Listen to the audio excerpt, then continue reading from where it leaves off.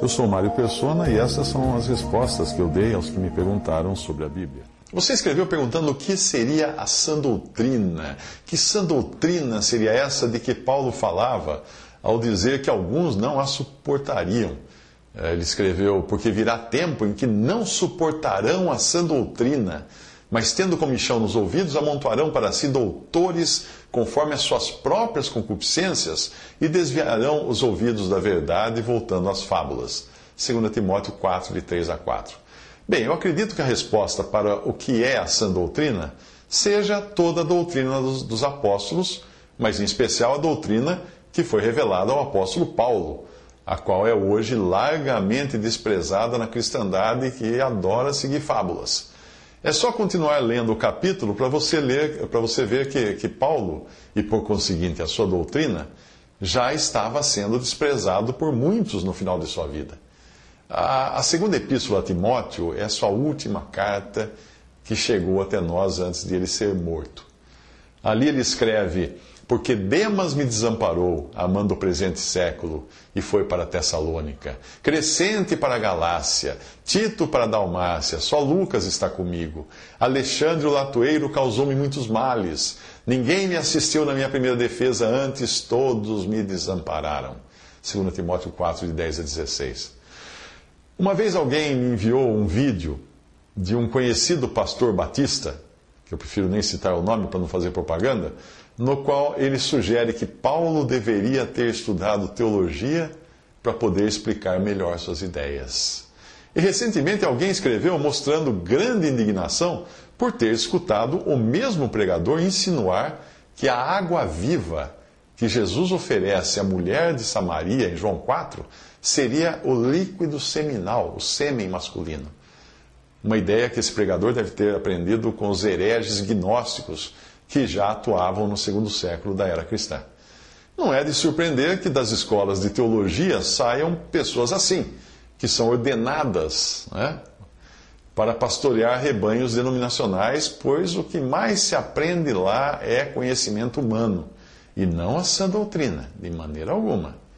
Alguns alegam que as escolas de teologia seguem a instrução dada por Paulo a Timóteo, quando ele disse para Timóteo: o que de mim, entre muitas testemunhas ouviste, confia-o a homens fiéis, que sejam idôneos para também ensinarem os outros. 2 Timóteo 2,2. Será que essa passagem é o que dá respaldo às escolas e faculdades de teologia? Eu não creio. Esta foi uma ordem pessoal de Paulo a Timóteo, porque Paulo tinha recebido ensinos e revelações que outros apóstolos não tinham recebido. E isso precisava ser compartilhado numa sequência envolvendo Paulo, Timóteo, homens fiéis e outros homens fiéis. Esta era a maneira de disseminar a sã doutrina. A ordem de Paulo a Timóteo era que ele confiasse esse ensino a homens fiéis, obviamente se referindo a irmãos experimentados e idôneos para ensinarem outros. A transmissão da verdade naquela época era muito mais oral, porque nem todos sabiam ler, nem todos sabiam escrever, e muito menos não havia internet, redes sociais, vídeo, nada disso. Era oral, então um tinha que passar para outro que fosse idôneo para retransmitir a mensagem, sem truncá-la. Seria ingenuidade considerar alguém que passa num vestibular ou paga uma taxa de inscrição numa faculdade de teologia como um homem fiel ou idôneo. Qualquer um pode sentar-se na carteira de uma escola assim, independente do seu caráter moral, pois na maioria delas o que vale é o QI. O QI tanto no sentido regular como no sentido alternativo do termo. Não se pode ler este versículo de 2 Timóteo 2,2 sem levar em consideração o estado de ruína do testemunho e abandono da pessoa e doutrina de Paulo, que naquele momento estava apenas iniciando e só iria aumentar com o passar dos séculos. Paulo escreve também: bem sabes isto, que os que estão na Ásia todos se apartaram de mim. Demas me desamparou, amando o presente século, e foi para a Tessalônica. Crescente para a Galácia, Tito para a Dalmácia. Alexandre o latoeiro causou-me muitos males, todos me desampararam. 2 Timóteo 1, versículo 15, e 2 Timóteo 4, de 10 a 22. A sã doutrina já estava sendo atacada de todos os lados. Daí a exortação que ele faz para evitar os falatórios profanos, porque produzirão maior impiedade, e a palavra desses roerá como gangrena, entre os quais são Himeneu e Fileto, os quais se desviaram da verdade. Isso está em 2 Timóteo 2, 16 a 18.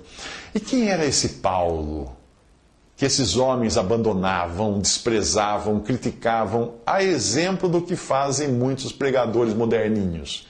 Quem era esse Paulo?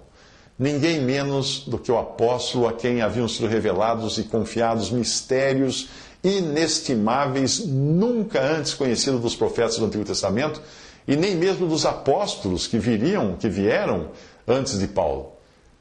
Quais mistérios, os segredos eram esses?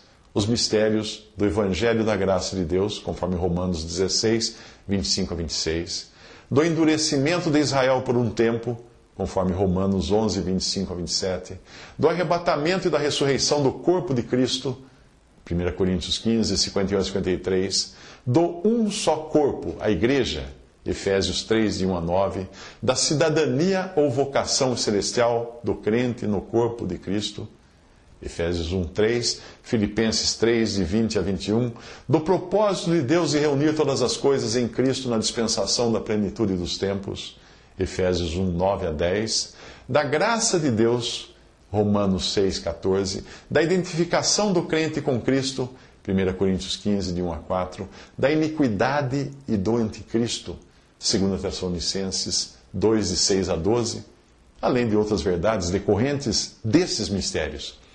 Se você não conseguiu ler todos os versículos que eu citei, você pode ir no respondi.com.br e procurar por essa mesma questão que está lá em formato texto. E conferindo esses versículos, você verá que em todos eles aparece a palavra mistério, porque era uma coisa oculta em Deus antes dos tempos e que nem os do Antigo Testamento sabiam. Foram revelados com exclusividade, de primeira mão, a Paulo.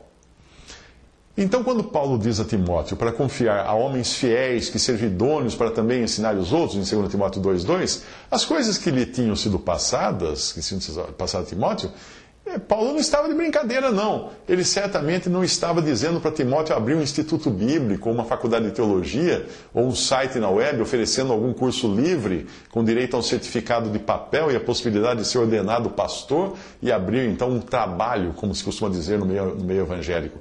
Paulo falava sério da necessidade de compartilhar isso com homens sérios, com homens idôneos, porque eram coisas sérias que ele tinha recebido por revelação.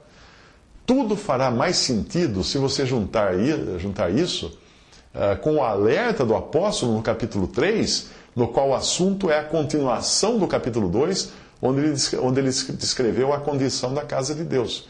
1 Timóteo 3,15 é chamada a casa de Deus, que deveria ter sido coluna e firmeza da verdade.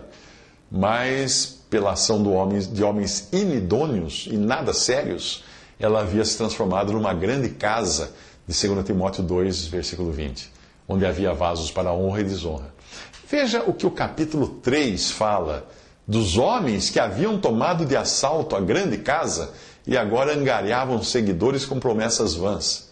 Foi disso que o apóstolo alertou os anciãos de Éfeso, em Atos 20, versículos 29 e 31, quando ele disse: Eu sei isto, que depois da minha partida entrarão no meio de vós lobos cruéis, e que não pouparão o rebanho, e que de entre vós mesmos, ou seja, pessoas com títulos cristãos, se levantarão homens que falarão coisas perversas ou pervertidas, distorcidas, para atraírem os discípulos após si. Portanto, vigiai, lembrando-vos de que durante 3 anos não cessei noite e dia de admoestar com lágrimas a cada um de vós. Os comentários a passagem abaixo vai dar para explicar melhor o que Paulo alerta. Sabe, porém, isto, que nos últimos dias sobrevirão tempos trabalhosos. Porque haverá homens amantes de si mesmos, avarentos, presunçosos, soberbos, blasfemos, desobedientes a pais e mães, ingratos, profanos, sem afeto natural, irreconciliáveis, caluniadores, incontinentes, cruéis, sem amor para com os bons, traidores, obstinados, orgulhosos, mais amigos dos deleites do que amigos de Deus, tendo aparência de piedade. Ou seja, eles não vão se apresentar com camisa de irmãos metralha, não vai ter um número no peito, não. Tendo aparência de piedade, mas negando a eficácia delas.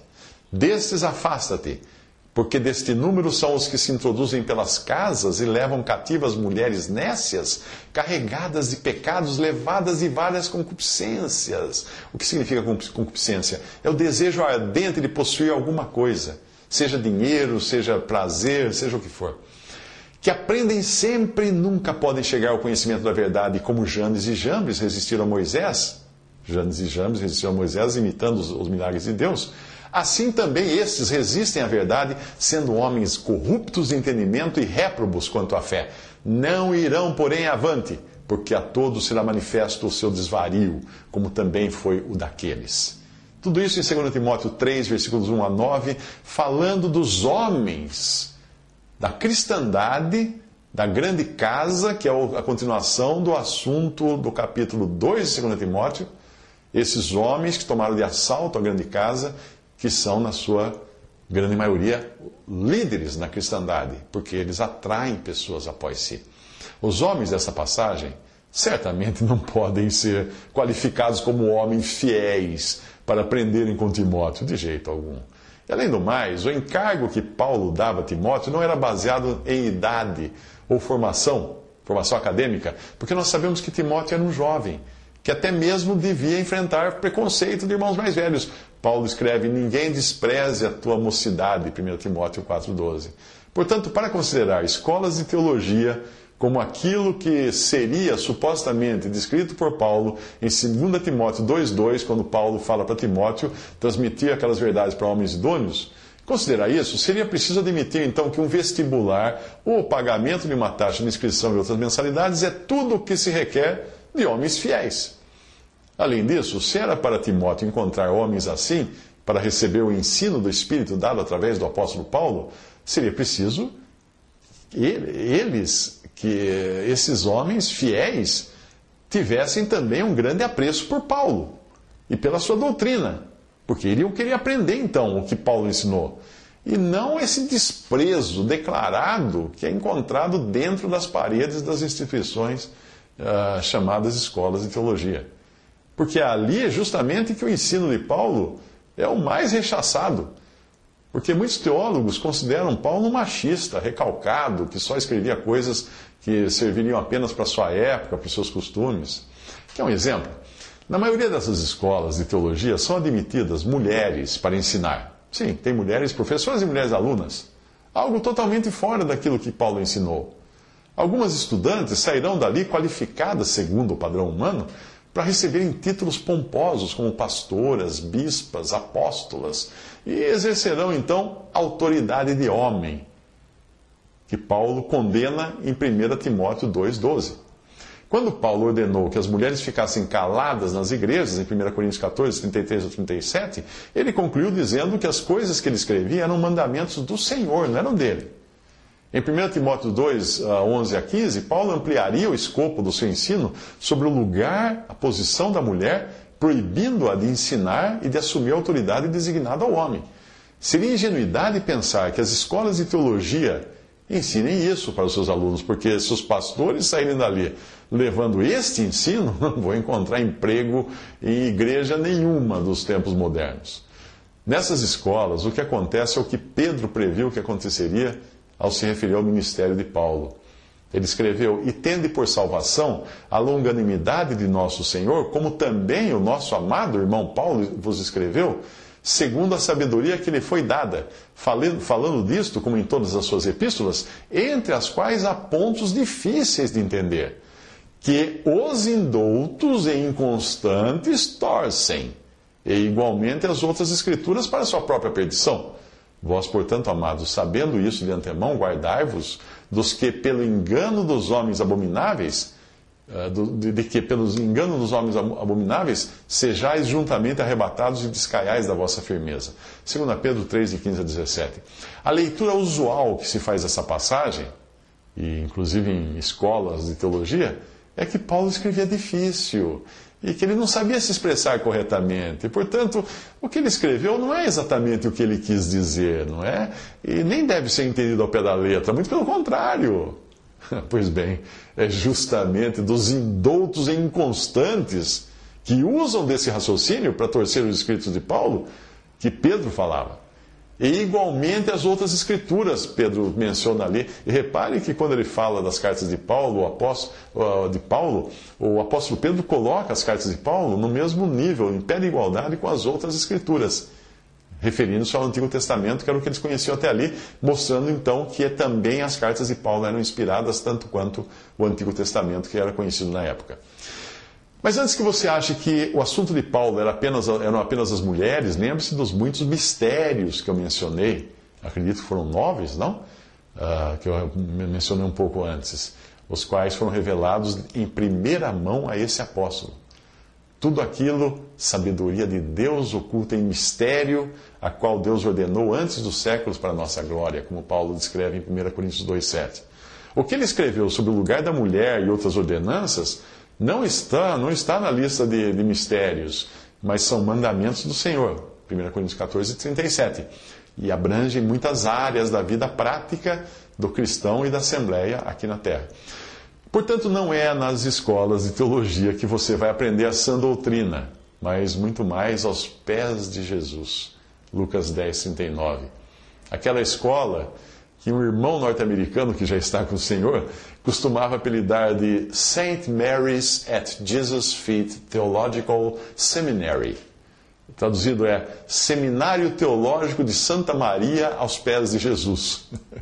Ele se referia, obviamente, ao episódio em que Marta, ocupada com muitas coisas, é repreendida pelo Senhor, que aponta para Maria, que estava sentada aos seus pés aprendendo, como sendo alguém que escolheu a melhor parte.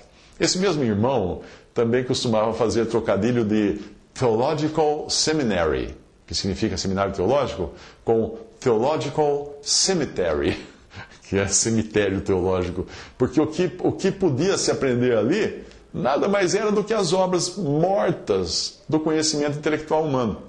Dessas escolas pode até sair muitos peritos em assuntos como estes que eu copiei de uma grade curricular de um curso de teologia. Veja só, antropologia, ciências, epistemologia, nem me pergunte o que é, filosofia histórica, hermenêutica, língua portuguesa, psicologia, redação, grego, hebraico, metodologia da pesquisa científica, sociologia, metodologia exegética, nem me pergunte, ética filosófica, teologia sistemática, aconselhamento, fenomenologia da religião, nem falar eu consigo, olha que vergonha. Comunicação, bom, isso aí pelo menos eu entendo um pouco, e etc. Assuntos assim, são conhecimento humano. Qualquer pessoa incrédula pode aprender e ensinar essas coisas. Aparentemente, Timóteo não iria conseguir ensinar tudo isso a homens idôneos ou homens fiéis, porque nem Timóteo tinha estudado essas disciplinas e nem estaria qualificado a ensinar pelos padrões das escolas de teologia. Antes, Timóteo teria de conquistar um título de mestre ou doutor, talvez doutor em divindade, não é? Tudo isso realmente serve para alimentar o intelecto do homem natural, o ego, mas não são o ensino do Espírito de Deus. E nós sabemos que o homem natural não compreende as coisas do Espírito de Deus porque lhe parecem loucura e não pode entendê-las porque elas se discernem espiritualmente. 1 Coríntios 2, 14. Para terminar, eu lembro de um triste episódio que aconteceu no início dos anos 80 comigo. Depois de eu congregar alguns meses, creio que foram 9 meses, com irmãos de uma denominação religiosa numa cidadezinha no interior de Goiás, onde não havia pastor, e o encargo então ali de pregar era assumido informalmente por mim e por outro irmão local. Então, depois desses meses, eu comecei a entender que devia congregar somente ao nome do Senhor Jesus, fora do sistema religioso denominacional. Eu tinha tido contato com literatura escrita por irmãos do século XIX, tinha conversado com irmãos que congregavam assim ao nome do Senhor Jesus, Naquela época, obviamente, não tinha internet, né? Todas essas coisas eram meio que descobertas ao acaso. Não existe acaso para Deus. Mas então, eu estava lá nessa cidadezinha por vontade própria e também querendo mudar o mundo, né? Era um jovem muito idealista, coisa desse tipo, e estava lá assim. Bom, como os líderes da denominação responsável por aquela congregação, os líderes que ficavam numa capital, tinham percebido alguns predicados em mim, que eles acharam que poderiam me qualificar a me tornar um pastor, eles enviaram então um obreiro para conversar comigo. A missão desse obreiro era me fazer desistir da ideia de recusar o batismo da denominação. Porque afinal eu já tinha sido batizado em nome do Pai, do Filho e do Espírito Santo, mas daquela denominação exigia um batismo, que era o batismo da denominação. Quando aquele obreiro viu que nenhum argumento dele adiantava comigo, aí ele apelou para a avareza, que existe na minha carne, existe na sua carne, existe na carne de qualquer um. O que ele disse foi mais ou menos assim: nós estamos prontos para oferecer a você, meu irmão, a possibilidade de estudar em nossa faculdade de teologia sem precisar frequentar as aulas. Nós enviaríamos os livros e as lições, daríamos um jeito nas suas faltas, e você só precisaria ir à faculdade, que ficava 4 ou 6 horas de distância, dependendo das chuvas e das estradas também, que eram de terra. Você só precisaria ir à faculdade uma vez por mês para fazer as provas. Aí, em 4 anos, você vai se tornar pastor. E se na metade do curso você se inscrever num curso de direito, eliminando algumas matérias, além de pastor, você vai sair de lá advogado também. E vai ganhar muito mais dinheiro do que você ganha como professor desse ginásio aqui. Aí eu expliquei a ele que eu já era formado em arquitetura e urbanismo. Eu já tinha um curso, uma formação superior. E eu estava ali ensinando a garotada do ginásio local por idealismo, por puro idealismo. Não fui lá ganhar dinheiro. Quando eu falei isso, ele engoliu em seco e não disse mais nada, virou as costas e foi embora. E se eu tinha até aquele momento alguma dúvida se devia ou não abandonar aquela pequena congregação onde eu pregava e minha esposa ensinava na escola dominical, naquele momento todas as minhas dúvidas se dissiparam. E aí eu cheguei em casa, escrevi uma carta aos irmãos de uma assembleia congregada somente ao nome do Senhor e pedi o meu lugar, comunhão, à mesa do Senhor. Visite respondi.com.br. Visite 3minutos.net.